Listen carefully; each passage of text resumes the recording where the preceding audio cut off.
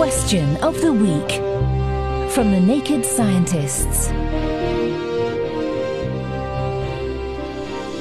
Welcome to Question of the Week.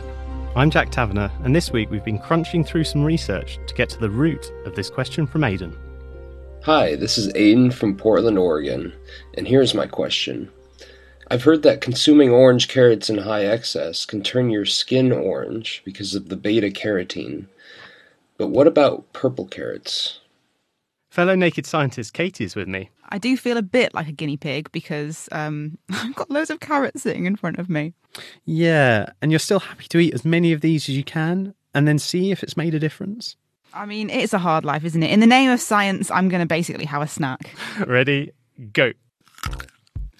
The carrots Katie is eating make a tasty snack and are packed full of nutritious goodness.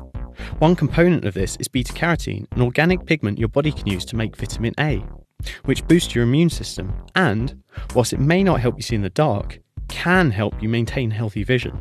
This beta-carotene is what makes orange carrots appear orange. Purple carrots, on the other hand, get their colour from anthocyanins, which are the same compound that makes red wine red. And just like with red wine, you might find a purple carrot might stain your tongue. But this doesn't necessarily mean that it also discolours your skin or that your urine turns red, like when you eat lots of beetroot. That's yet another type of pigment. What happens to the purple colour all depends on what happens to the anthocyanins when your body processes them.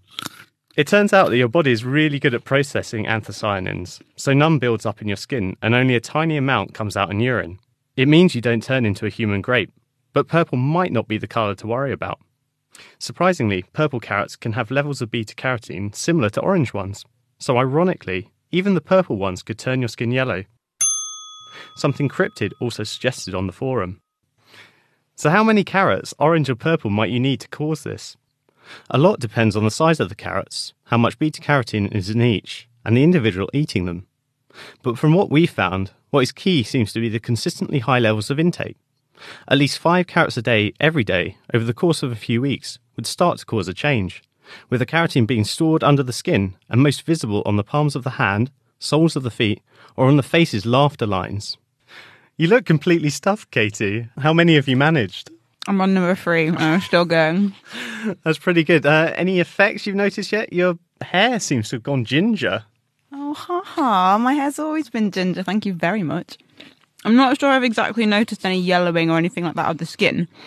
I do feel a bit weird having eaten so many carrots, though. Don't worry, even if you did turn yellow, you're totally fine.